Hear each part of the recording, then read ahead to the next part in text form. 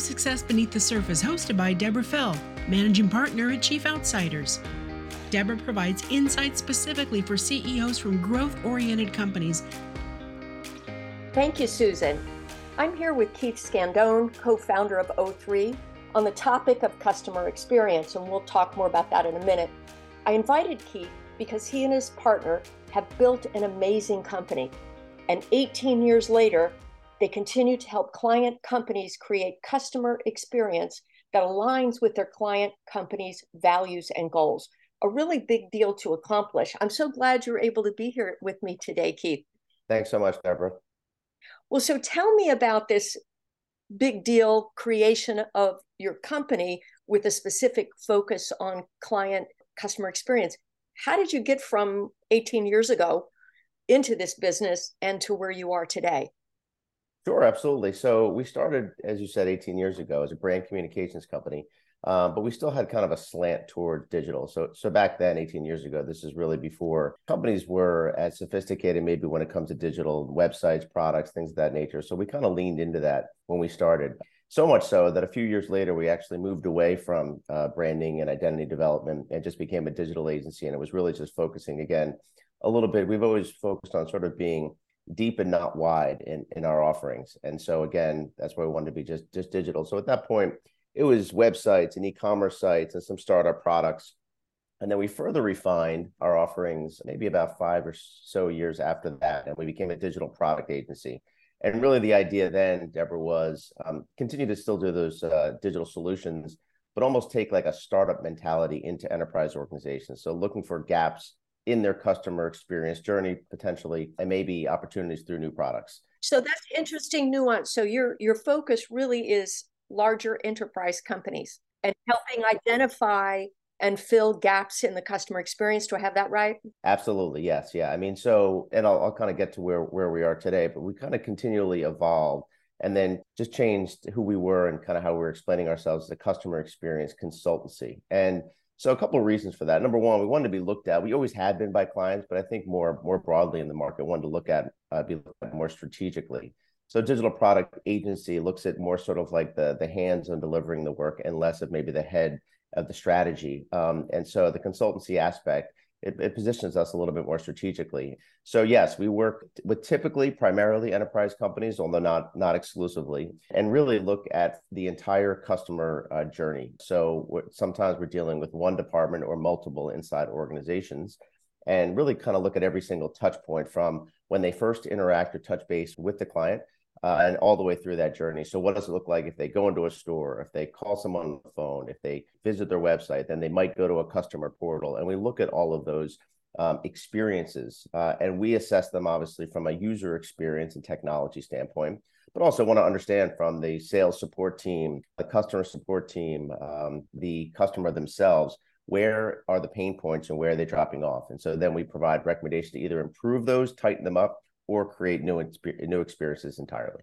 It's interesting because the term customer experience, customer journey, we use it all the time, we hear it all the time, but it's interesting to hear you break down the different components of that.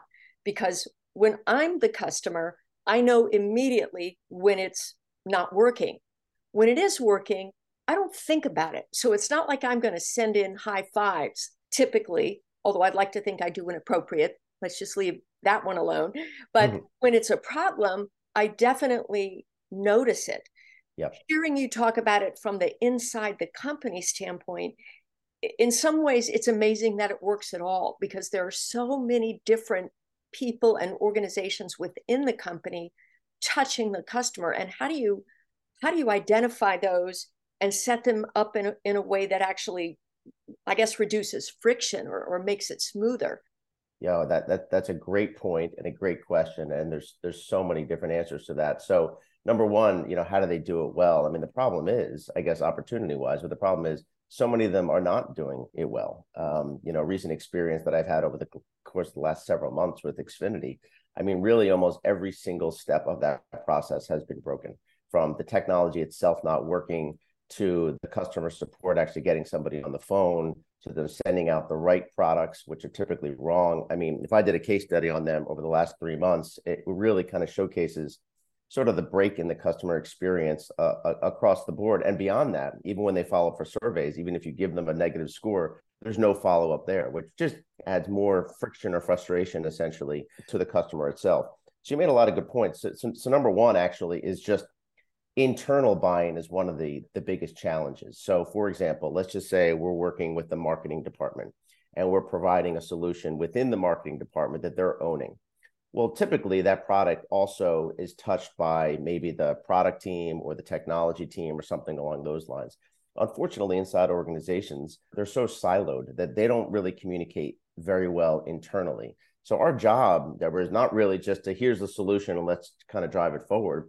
Our job, honestly, as consultants is almost to play politics internally inside organizations. So it's like bringing them to the table, like technology, you need to play nice with marketing, you need to play nice with technology. So that's a lot of it first, just the buy-in from like the top down and then in the individual departments, and understand that in the customer journey, you might go, as I said, from a website to a portal, and that might be owned by two different departments inside of the organization. So even though they own those, they have to understand that there's a pass off in some regard. And honestly, that typically ends up being the hardest part. We can look at it pretty holistically and know where the problems are, but getting the people internally to agree upon it or the budgets to be aligned at the right time is often where the challenge is. So there's probably no title, at least not one that's prevalent in a large company, called head of customer journey or head of customer experience. I know maybe I've seen that title, but it's typically not what you're talking about. And I think it's typically not a position of power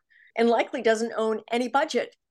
Has to get everybody else to comply. I mean, I'm just making that up, but that's what I've seen. That's been my experience. So it sounds like you and your team come in almost as that department, not creating another silo, but you come in as the leader of the band for customer experience and then create a neutral space so that you don't own this budget, you don't own that budget. There's a specific fee structure, I suppose, set aside for you to do what you do.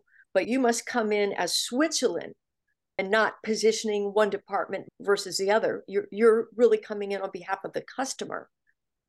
Yeah, no, that's actually a great point. Switzerland is a great way to put it. You're completely right, because actually what's unique about us, even though we're kind of a more boutique firm in size and kind of always have been, we've always been very balanced between design and engineering. So typically when you see either organizations or whether you see sort of agencies or consultancies, they kind of specialize one or the other. They're kind of focused on the design and they don't have as much appreciation or know what that conversation looks like with technology or vice versa. So we really are Switzerland, that we're very empathetic to technology and what their needs are functionally, security-wise, whatever it might be. But we also need to know that the experience is embraces the customer itself as well. So absolutely, we really try to come in with an objective, unbiased perspective. And the other thing as well is we're agnostic when it comes to technology solutions as well, in terms of what tech stack they might use. So the same thing, we're not coming in, we're like, we have to pitch this particular platform or this particular technology. We're really looking at it with an open set of eyes. Who are you usually working with? Like, do you usually have a point person in an organization, and what position might they hold? Sure. I'd say primarily it is in marketing. So CMO, a VP of marketing, something along those lines typically. We also often work with product owners. So sometimes it's chief product manager, because again, several of these companies either have desktop or other applications that are really kind of running the organization. So that's a pretty common title. Chief innovation officer. We work with a lot of innovation teams. We work with Vanguards and Children's Hospital of Pennsylvania, American Family Insurance, and others. So really kind of helping them be more innovative in their space. Very specifically, they're tasked with that. So helping them with what that model looks like, what the team might look like, and then helping with the kind of prototyping, validating, and kind of going to market with ideas. And then the other one, as you said, it's starting to become a little bit more, companies are becoming a little bit more sophisticated when it comes to experience. So some of those titles are popping up, Deborah. A chief digital officer is another one. It's sort of it's a title that kind of accompanies a lot of different things. It's sort of vague and nebulous. It doesn't say a lot, but it sort of is enough that it kind of positions us in the tech side and positions them as kind of the design side as well. So we're seeing that a little bit more frequently. But you're right, we're definitely coming in as an augmented piece to their organization that they typically either don't have that person or certainly don't have a team to provide all the solutions that we can. And having been inside of companies in my own corporate career, as well as running a number of engagements myself at Chief Outsiders, the work that you and your team do is what everyone inside the company wants to see happen. Yeah. And they probably complain about it all the time and see, well, if only, if only, but nobody knows how to do it. Then there's much more politics involved if it's just one department trying to pull everybody's, purse strings together. But I think it's very interesting because sometimes I hear about customer experience as a program, and I can think of known brands that speak to the wow factors. And that's great. Here's a point in the customer journey where we're going to create a wow factor, and here's another wow factor. But these become programs versus you get into the pipes. It sounds like you get into the people, the process, and the pipes. You're absolutely right. That may not be your pitch, but that's what I hear. It is. And you're right. I mean, so obviously, to your point, philosophically, as an organization, you have to kind of get on board with it. And so that is from the very, very top in terms of like, where are we going? What's our vision? What's our strategy? And sort of what's the end goal? What's the ROI on this kind of over time? Then you need to get the people. So you have to put the money behind, but then you have to get the right people inside the organization that are embracing it individually and then collectively. And then when you bring in a company like us, you have to also be open to it. The other thing is this is obviously all encompassing and it can be really overwhelming. I think too often clients are looking to move the entire boat and ship at once, when really you can do sort of smaller programs. I mean, you can kind of test these things. That's why we love the innovation space. Whereas when we talk about kind of prototyping and validating an idea, you don't have to spend a tremendous amount of money. Often in the old days, you'd ship some spec out to develop a product that would take months, sometimes years, and then you produce it and you put it out to the market. And your clients don't like it and it's terrible and it fails miserably. You spent all that time, all that money, and you never showed them. You can iterate along the way. And I think that's the best way to run, frankly, all these areas of business. And I think sometimes these clients are looking at like taking a huge bite of the apple versus taking a smaller one along the way, proving its success, building on it, and then maybe transitioning that over to the next department. So how broken does a part of the customer journey need to be before a company is triggered to call you in? So there's a couple things. Sometimes it's actually broken, and a couple of examples. Let's just say it might be a lead gen website, and for some reason they're getting a lot of traffic to the site, but they're just not converting. Yes. So that's obviously very, very, very clear and obvious that our return on investment is not just getting people there, but converting them. So there might be an analysis, in that, the journey itself, and maybe it's the forms, maybe it's the follow-up, something along those lines. I mean, that's one, really kind of clear and obvious example. So oftentimes, again, we come in to sort of save products that were built by engineering teams years ago, and they work fine, but consumers' expectations have changed over the years. And it's not like, engineers look at it as like, well, it works. It does work. But number one, it's an inconsistent experience maybe on that app than it is on maybe some of the improved applications or website they have inside the organization. So sometimes it's very obvious, like not only does it look bad, but it just doesn't really kind of make sense to their brand or to their customer. So that's a really, really obvious one. There's some things that just happen legally that have been happening in the space, such as digital accessibility. I mean, that's a really, really big thing that obviously they've passed, several pretty stringent laws about being accessible to people of all sort of walks of life, whatever their shortcoming may be in some fashion. So sometimes they're kind of being forced down that path, and not just legally. And first of all, philosophically, it's the right thing to do to be accessible to all people. Two, there's the legal aspect. But three, I mean, there is a very large portion of the population that aren't able to really engage with your brand because of that. So it's missed opportunity as well. And now it's time for a quick break. CEOs need help growing their companies, but don't always have the time or money to hire a full-time Chief Marketing Officer, CMO, or Chief Sales Officer, CSO, or both. Recruiting a quality full-time executive can take months, not to mention the ongoing cost. In these challenging times, CEOs need battle-tested growth executives who can help companies successfully navigate the uncertain waters. Partner with Chief Outsider CMOs and CSOs who will function as strategic operators to build and execute your growth engines. And we're back. So there are a couple of examples, and I said the other thing, Deborah, is oftentimes they're kind of focusing on the tried and true of like this is what we've been using to get business, and sometimes we are brought in to look at what's the bigger picture here. What is your audience? What is your target audience that you are catering to? And maybe an audience that you're not catering to. What can we provide more of? So it might be a bolt-on piece to something they have, or an Yes. entirely new product, which again, which we've done quite a bit of work in the new product space.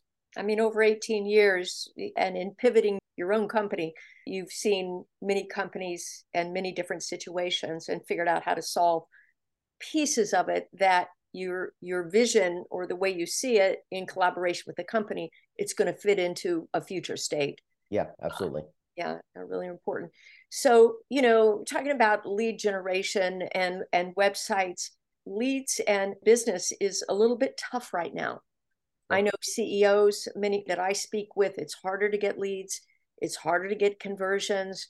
Decisions are being postponed till later down the road. Times are tough. So, in your role as, and I realize now you're in a different role in your company, and I do want to talk about that in a minute.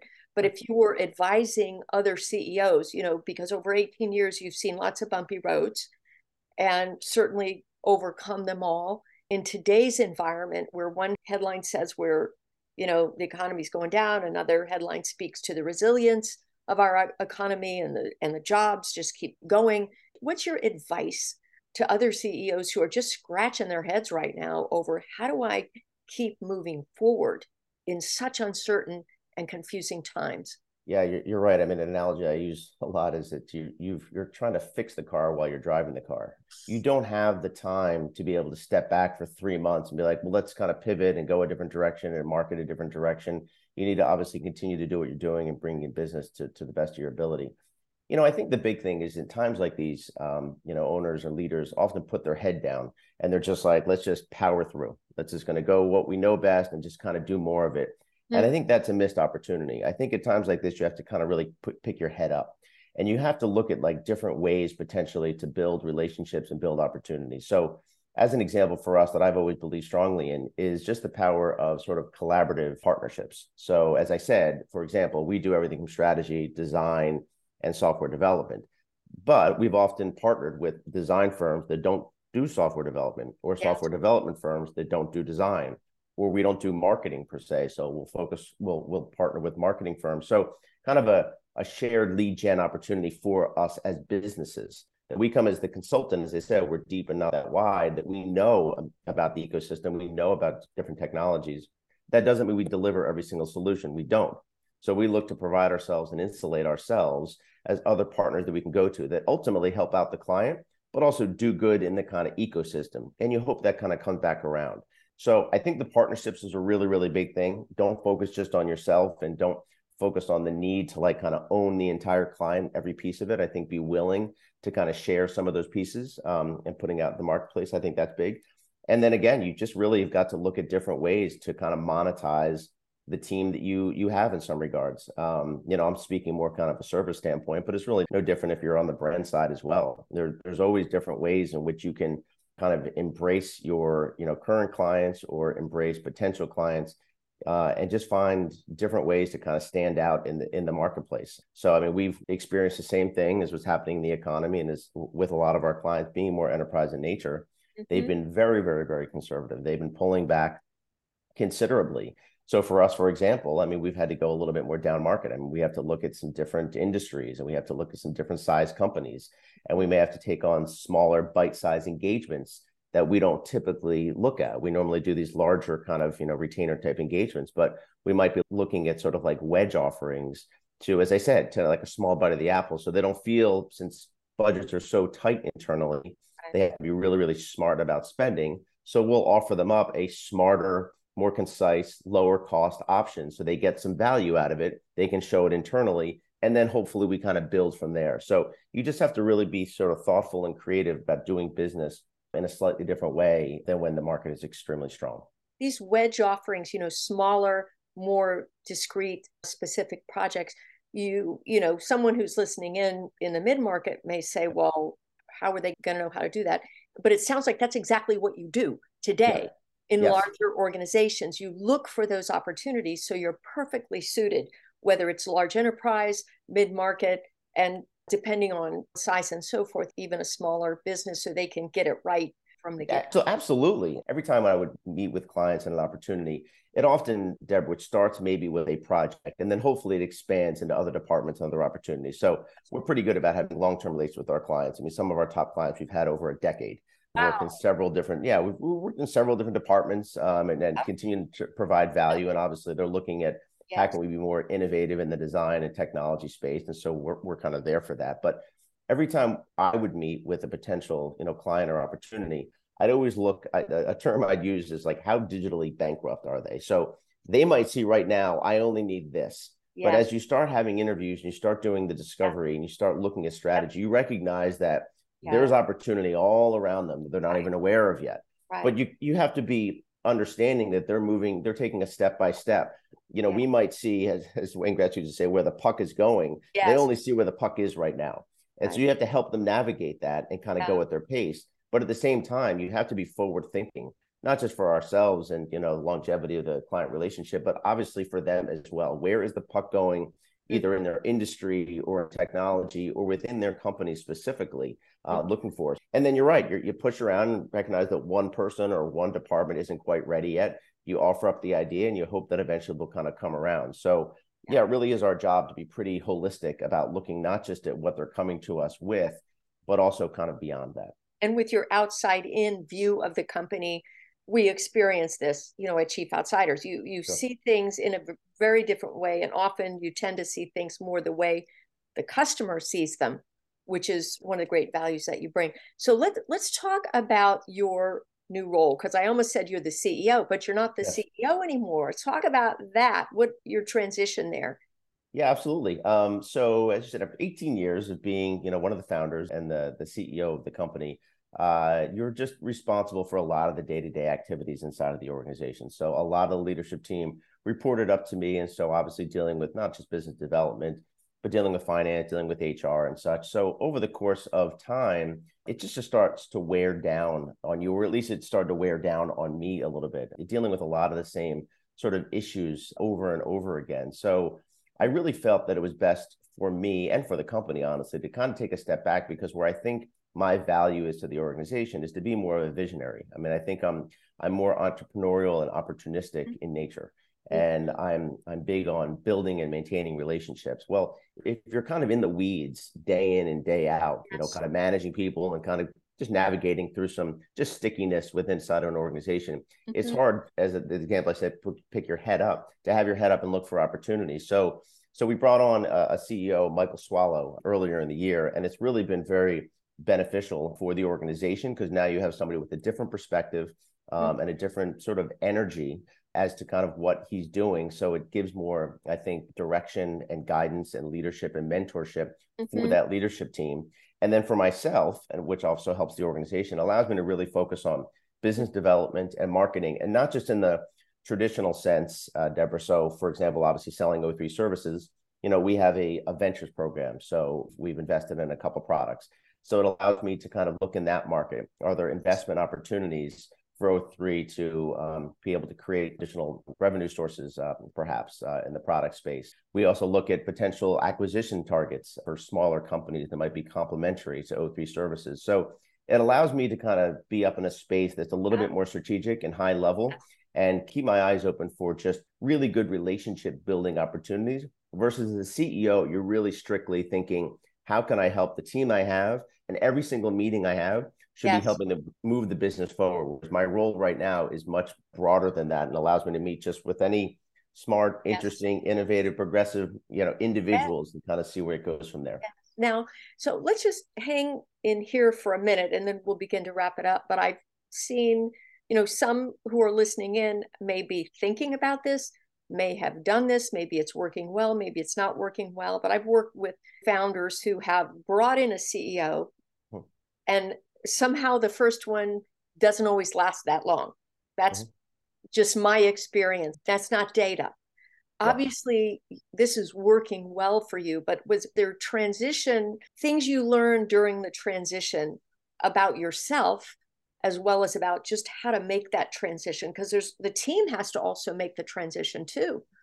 Oh, absolutely. And quite honestly, while you can give someone a title like that, it really is something earned. I mean, the team has to decide like that is our leader. And that just takes time to decide if that's going to happen or not. I'll tell you one of the biggest things, one of the hardest things is actually in a role of CEO and founder, you're used to doing sort of everything. And you have a lot of kind of pride and obviously interest in making sure that the company, does well and stays on path. And so I'm still involved, obviously, from kind of an oversight standpoint. I know what's going on day in and day out, and I'm interacting with our team day in and day out. But you also really have to be willing to let the reins go. It's not really fair to the organization and certainly to the new CEO to be so hands-on. If you're going to hire somebody in that role, and it was very particular, very specific that we gave Michael the title of CEO versus maybe president or managing director, and I would say the CEO, really sort of need to rip that Band-Aid off to allow him room to kind of roam, and also just the authority internally and externally to know that he is the leader of the organization. And I'm there as a support mechanism, if nothing else. I think, you've dealt with a lot of leaders and CEOs over the years, and so have I. I think that's one of the biggest challenges of really being willing to let go. They have such a control. Yes. That's what made them successful. But I think sometimes that's what kind of holds them back. Sometimes you have to be like, I've taken this thing sort of as far as I can, and you have to have enough comfort to be like, I'm okay stepping back, and I'm comfortable stepping back, and also letting somebody else kind of take my baby or this thing that I've built, and hopefully allowing to flourish, taking a different direction. So I think it's really incumbent on the CEO themselves to have that kind of mindset and to give this new CEO and leader enough room and enough sort of confidence in them to see if they can succeed and not kind of get in their way in doing so. Well, you have obviously mastered that and picked the right person. And I met Michael, as you know, and I knew he was pretty cool when I suggested for our meeting that we just take a walk. So he brought his dog and we went out for probably a 45-minute walk and had our meeting and came back. And I said to myself, Keith, good choice. Someone who thinks a little differently, and it doesn't have to always fit into a square box of the way that you do things. So you're really uniquely qualified to help CEOs and to help companies because you collaborated within the companies. You figured out that you don't want to go in and try to change the whole company all at one time because that's not even a good idea. You focus on developing partnerships. And I think that's a key point to be made for other service providers or businesses, who may be listening in. You're open and interested in terms of serving companies as well as creating partnerships. And I also think I'm sure I'll use the term the ease of bringing in another CEO. Sure, it wasn't quite as easy and smooth, but just your ability to pivot and transition to all these different places, remain flexible, and not let as our friend and colleague, Vistage Chair Peter Schwartz uses the term, not let CEO fatigue overtake you. Make the right decision, bring in the right person. And so doing a lot of things right. And I think that's a journey and a story that is just a good end note. And I just thank you for taking the time today. It's been a delight to have you on the show. In a moment, we're going to tell a little bit more about your company for folks who may have interest in learning that and contacting you. And to my listeners, hope you've enjoyed this episode. And I look forward to you tuning in next week. Thank you. Thanks so much, Deborah. Thank you, Keith. O3 is a customer experience consultancy that specializes in digital strategy, experience design, and software development primarily for enterprise organizations. O3 works with marketing, technology, and innovation groups that are looking to optimize each and every touch point or create new ones within their customer's journey. AI consulting, product prototyping, digital accessibility, and personalization through marketing technology are just a few of the ways that O3 ensures they're mapping the latest technologies to align with your company's business objectives. For more information, you can visit o3world.com. That's O, like the letter O in ozone. o3world.com. Be sure to subscribe in all your favorite podcast apps. Just look for Success Beneath the Surface.